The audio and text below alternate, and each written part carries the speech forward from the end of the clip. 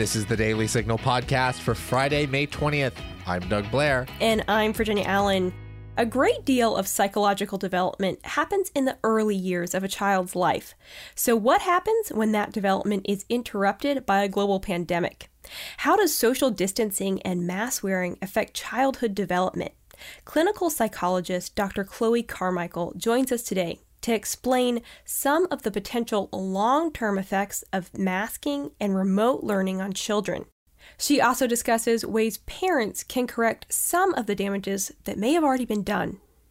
But before we get to Virginia's conversation with Dr. Chloe Carmichael, let's hit our top news stories of the day.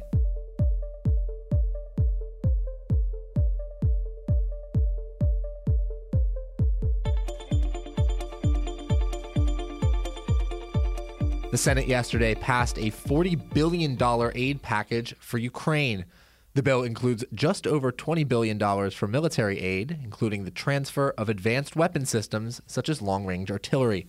The bill also provides Ukraine with about $8 billion for general economic support and $5 billion in food aid. 86 senators voted to pass the bill, with 11 Republicans voting against it based on fiscal concerns. Senator Mike Braun of Indiana was one of those Republicans, and he told reporters that he does not like the idea that we're footing the bill over there. The Europeans, it's in their own backyard. They're being very stingy now. The bill now heads to President Joe Biden's desk for his signature. President Biden yesterday welcomed the leaders of Finland and Sweden to the White House as both nations seek to join NATO. Speaking from the Rose Garden, Biden said he would be proud for Sweden and Finland to join NATO, per the New York Post. Today I'm proud to welcome and offer the strong support of the United States for the applications of two great democracies and two close, highly capable partners to join the strongest, most powerful defensive alliance in the history of the world. But Finland and Sweden's acceptance into NATO may be unlikely because of Turkey's staunch opposition to the two Nordic countries joining the alliance. All 30 NATO countries must be in agreement to admit new members.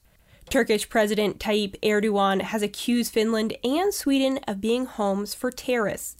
The Turkish president's remarks refer to their refusal to extradite individuals Turkey deems to be terrorists. Diplomats from Finland and Sweden are expected to travel to Turkey for negotiations, despite the Turkish president saying they shouldn't bother. The man accused of killing 10 people and injuring 3 others at a grocery store in Buffalo, New York, has been indicted by a grand jury on a first-degree murder charge. ABC News reported that the suspect briefly appeared yesterday in court, where the judge scheduled his next hearing for June 9th. He's being currently held without bail. Officials are investigating the possibility of adding hate crime and terrorism charges to his sentence. President Biden has begun a trip through Eastern Asia. Today, the president will visit South Korea and meet with the country's new president. Then he will travel to Japan, followed by visits to India and Australia. The trip comes after months of Biden's focus on Ukraine amid Russia's ongoing assault on that nation. Administration officials said the trip is intended to strengthen America's partnership with Asian allies and reassure them of America's commitment to guard against China's reach.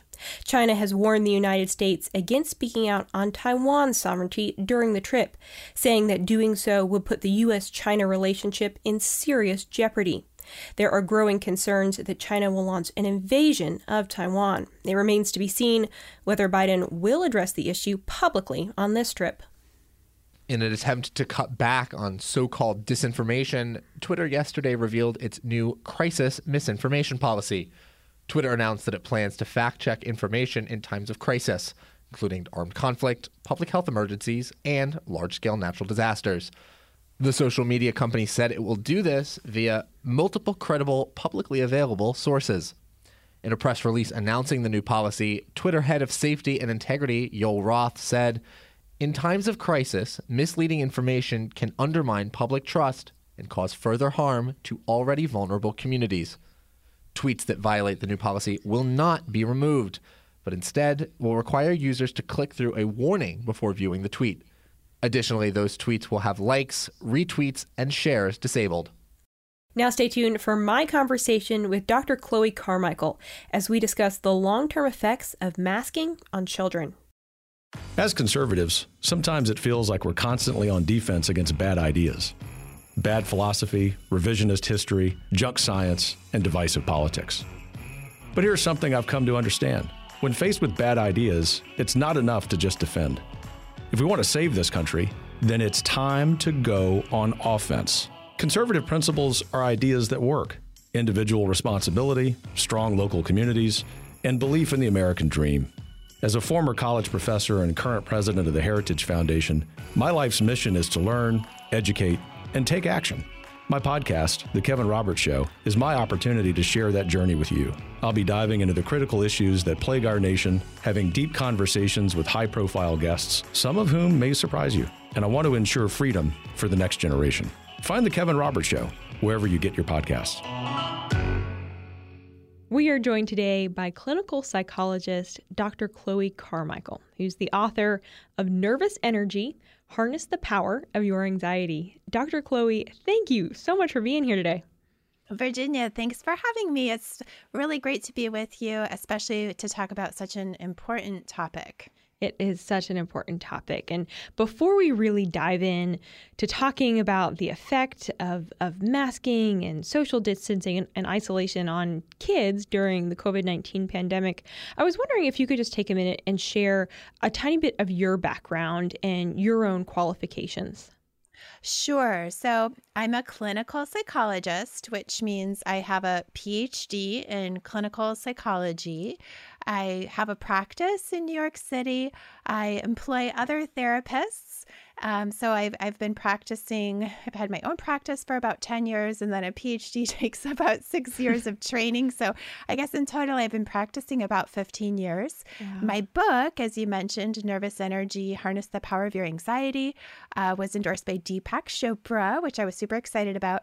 And the point of Nervous Energy, Harness the Power of Your Anxiety, is that as a psychologist, I want people to understand that there's actually a healthy function to anxiety, because I know that with the pandemic, we've all, had skyrocketing rates of anxiety. And sometimes people have a tendency to just assume that has to always be bad. But the good news is that Mother Nature gave us anxiety for a reason, which is to stimulate us to do preparation behaviors or to reach out to others or other healthy activities. So that's one of my focuses, is to help people learn how to really grow and stay strong and reach their full potential.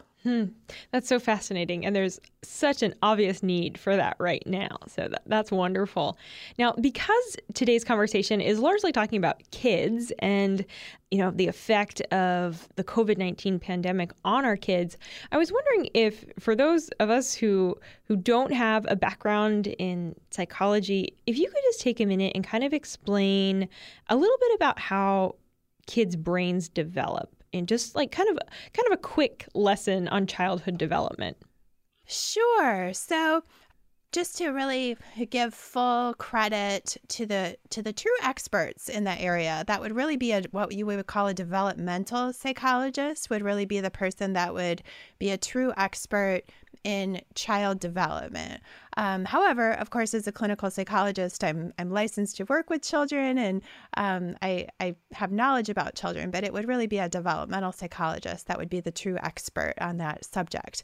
However, just in some certain information that people would want to know about children, as it, I think especially pertains to the pandemic and, the lockdowns and the masks and how that could be affecting children, or how it may have already affected children, is to understand that babies like to look at faces. This has been a known fact. Whatever perspective you're coming from, whether it be a religious perspective or an evolutionary perspective, it doesn't matter. The reasoning behind it might be different, again, depending on your perspective. But study after study shows that children, infants, their gaze, and psychologists measure this by looking at the infant's eyeballs and where the child is focusing. They will look at the mouths and the faces of the adults around them. And they're doing that because they're getting wired, their brain, their neurons are starting to wire for language as well as for connection. And what's super interesting is that even in utero, when a baby is in utero, in the mom's womb, if you shine a light at mom's womb, the baby will actually track the light with their eyeballs. But here's the really amazing part. If you shine 3 lights that are shaped like a face, meaning like the 2 eyes and the mouth, the baby will track that better than if you have 3 lights in a random pattern. And evolutionary psychologists speculate that this is, again, just back to that hard wiring that children have to look at faces, because that's where they're getting social cognition information. It's where they're getting language information. It's where they are even learning about trust. Children emotionally regulate by looking at a calm, happy, face. I don't mean to overwhelm you with information, but there's also something called mirror neurons, where when we look at the face of another person, our mirror neurons will actually literally make that face. So if mom or teacher or whomever the child is looking at is, giving a warm, encouraging smile or even just a stable, steady, calm expression, the child's mirror neurons are literally picking that up, and the child is kind of grabbing and using that to emotionally regulate themselves. So fascinating. So then with something like masking, where for the past 2 years, most babies, toddlers, kids, when they've gone outside of their home into public, they've largely seen adults with half their faces covered and with their mouths covered so they can't read their lips or watch their lips move as they speak. How does that affect kids and babies? There's a million ways I can think of that it could potentially affect them. The thing is of course, we don't have a lot of studies on this because prior to COVID, you could never even get university approval to say, hey, I'm going to take a bunch of children and deprive them of human faces on a large scale, for months or years at a time. My first thought is that most university research approval boards would probably say, no, I'm sorry, like that sounds cruel. We're not going to do that study just to see if it affects kids. So I can really only speculate here about how I think that would affect kids. However, I should also add that although I'm only speculating, we do know, Brown University recently did a study that showed a significant drop in the IQs of children that were, going through the first 2 years of their life during the pandemic. And I think the Brown researchers speculated that could in part be because of the lack of stimulation. Because again, part of the way that babies stimulate themselves when they are out in the world is by noticing faces. That is, it's just what they are wired to do. As I said, even in utero, they will zero in if you show them anything that is shaped like a face. So they're not only getting language acquisition skills, but they're actually also developing self-esteem. So when you have your baby in the cart at the grocery store and everybody starts waving at your baby and saying, hi, cutie, let me see that smile, that child is not only getting exposed to language and learning about smiles and how they pair with what psychologists call positive affect, the child is also experiencing their sense of identity and being noticed as a separate person from their mother, right? Because people are interacting with them as an individual. There's also a matter of self-esteem, right? So if the child, suppose, is starting to make a little frown or, then and adults around the child say, oh, perk up, buttercup. What's the matter? Do you need a change? Whatever. That baby is, again, not only getting exposed to the language and the social patterns and everything else, but on a self-esteem level, they're internalizing that their community pays attention to them and that they matter, right? So if you're covering perhaps the child's face or the faces of the adults around the child are masked, so the child can't really notice and register the responses or certainly understand the language, right? Like children, like babies don't understand that language. They're really reading the face more than anything at that point. Wow, that's so interesting and so fascinating, really just to hear about how we're wired, how we're designed from such a young age to be so aware of faces.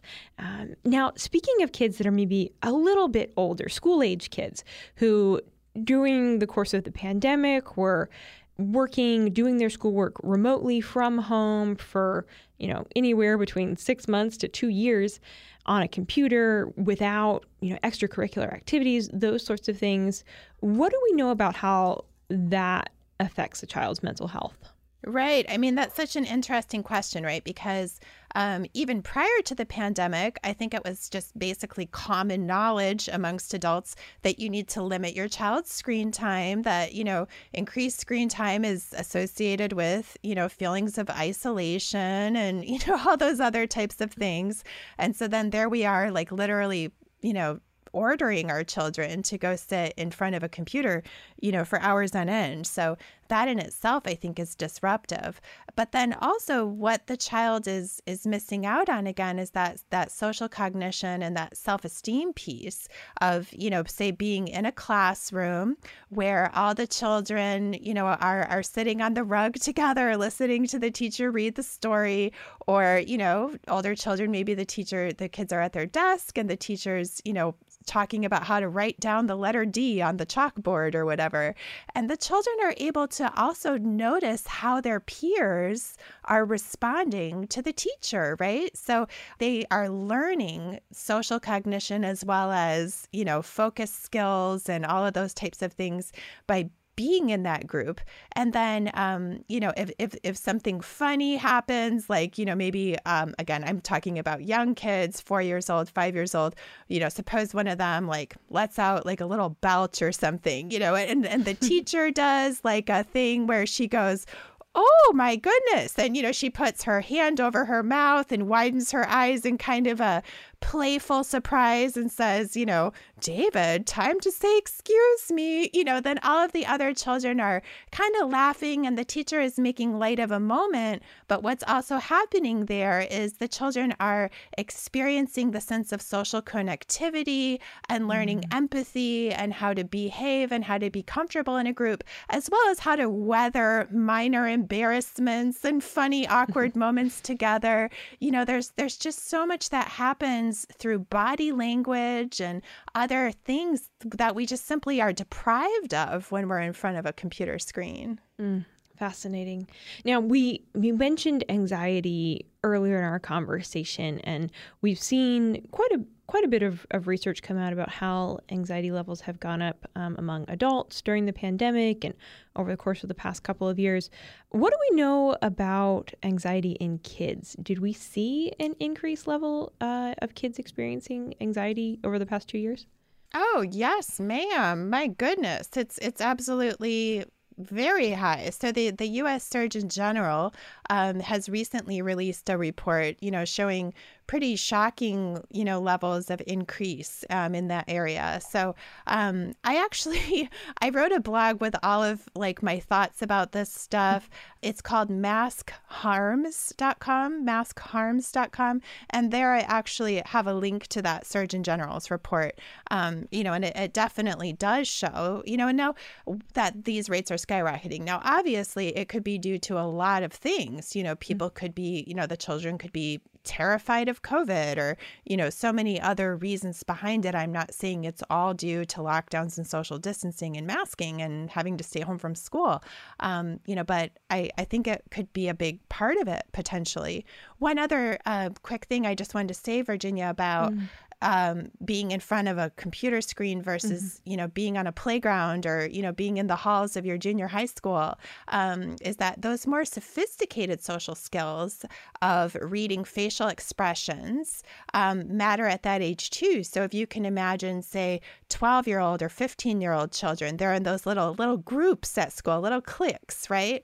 And so if you see a group of girls across the room and they're standing in a circle and they're talking, you can tell before you're even in earshot, are their mouths moving quickly and animated with happy expressions, or are they kind of all with kind of still, quiet mouths and one person is speaking and kind of like with their mouth a little bit closed or pursing their lips. And you can tell just by looking what kind of conversation is being had. And then you're unconsciously gauging the situation about whether and how to approach. And those are sophisticated social skills that kids need to develop. That obviously it's just when you put a mask over everybody's face, I have real concerns about what could happen there. Yeah, absolutely. Well, for those listening, I want to bring in some solutions because it can be easy to feel really discouraged because while, things are obviously have begun moving forward in a positive light and the majority of all kids are back in school and, masks are coming off, what has been done for so many kids, and parents want to make sure that there aren't long-term negative effects on their children. So what can we do? Yes. So to your point, Virginia, about, the anxiety factor, and again, that anxiety is usually stimulating us to do something constructive. So you're right there. It's a perfect example, Virginia, that you're saying, hey, this situation, these concerns are making me a little anxious. What can we do about them, right? Yeah. That's the perfect way to go about it. So just like I was saying, I do think that children could be experiencing some of this increase in anxiety and depression due to the isolation that they've experienced from these lockdowns. So I would say that it could be helpful to make concerted, intentional efforts, to get those kids together and to help them to get over some of the residual social anxiety that they may now have. For example, a lot of children feel that they'll just wear the mask even though they no longer have to. And some of them are doing it because they're just so used to it that showing their face, whether maybe they have, like as children, teens do, maybe they're missing a tooth, maybe they have crooked teeth, maybe they have a pimple, all those awkward things that, teenagers normally just kind of get past and grow through socially. Children are now just covering their face, right? So also, for example, some of them might be wearing the mask because they think it's like, quote, just to be nice, like just in case I could hurt anyone by, my germy self, right? They're holding on to a mindset that maybe was appropriate before we had 3 vaccines and plenty of treatments and everything else. And they're just, so afraid of hurting someone that they're wearing it. And so it can be helpful to, depending on the child, to actually perhaps consider not allowing them to wear it. In the same way that if your child told you that they feel comfortable staying in their room playing video games and eating Snickers all day, you might say, well, honey, you might feel comfortable doing that, but it's not good for you. There's areas that you need to grow and develop. And so I'm going to make that choice for you. You're not going to stay in your room all day and do that. And you might, again, depending on the child and the situation, you might say, you know what? We're definitely doing social time and we're definitely doing it unmasked and you're definitely not bringing a device, So I do think as parents, we have to almost deprogram our kids from some of the effects that this pandemic and the lockdowns and everything else may have inadvertently put upon our children. Yeah, that's a real shift in thinking. That's really helpful. Thank you. I do think that some people are concerned that when we hit winter and flu season again, that, we'll see what we've seen over the past 2 years and there'll be, an uptick in cases and that, lawmakers might threaten some form of lockdowns again or masking again in schools. How should parents respond to that? Yeah, I think that's a good question. So I think that parents need to be strong and need to be assertive. That's been one of the silver linings of all this, is that many parents have had a window into what their children are being exposed to at school in the first place. And they've also discovered that they need to be their children's advocates, or else, the school board, will just be making all those decisions for them. So I do think it's important for parents to stand up and to advocate, and to really help hold accountable the people who are making these choices, and to really help them to understand it's not always just to be safe or out of an abundance of caution. We're going to bring back the masks to say, wait a minute, if we have an abundance of caution, what about our caution for our children's mental and social development? Can we have an abundance of caution about that as well? And to educate themselves. There's many ways and places a person could do it. As I mentioned, I put my own blog at maskharms.com if people want to kind of arm themselves with information, because I'll share with you also, Virginia, that for unfortunate reasons that I don't understand, many people in my own profession, psychology, really skew towards the, masking and lockdown side, even though they know about these issues. And for example, when I wrote my blog, I sent it to several clinical psychology colleagues of mine, and I asked them for feedback on it. And I got the strangest response. They came back and they said, Chloe, there is nothing like in your blog that we disagree with on a factual level, but we think you should take it down because there are moms with guns going to school board meetings, and we're afraid that, your blog could, spur them on. And then they were like, and we've had issues with insurrections in this country. And it felt to me like, to be honest, like crazy talk. I was like, what are you talking about? There's nothing in my blog that advocates for any form of violence or anything, obviously, at all. And these are perfectly normally sane, rational people. And people who are normally, again, as psychologists, recognize the value of discussion, recognize the value of debate, and recognize that when you try to silence people, that's when, they're more likely to act out in unhealthy ways. But yet they were trying to tell me that I shouldn't share with people about the psychology reasons why these types of lockdowns and things, could be detrimental to children.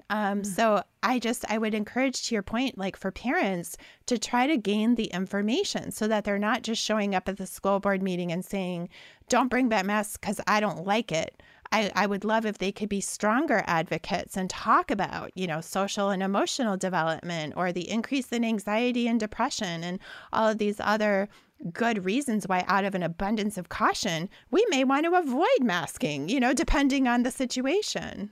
Yeah, absolutely. And it's something that shouldn't be a political debate. It's in the best interest of our kids. And I think very good point. Yeah, your point to making sure that we're armed with the truth, that we're armed with the facts and the information.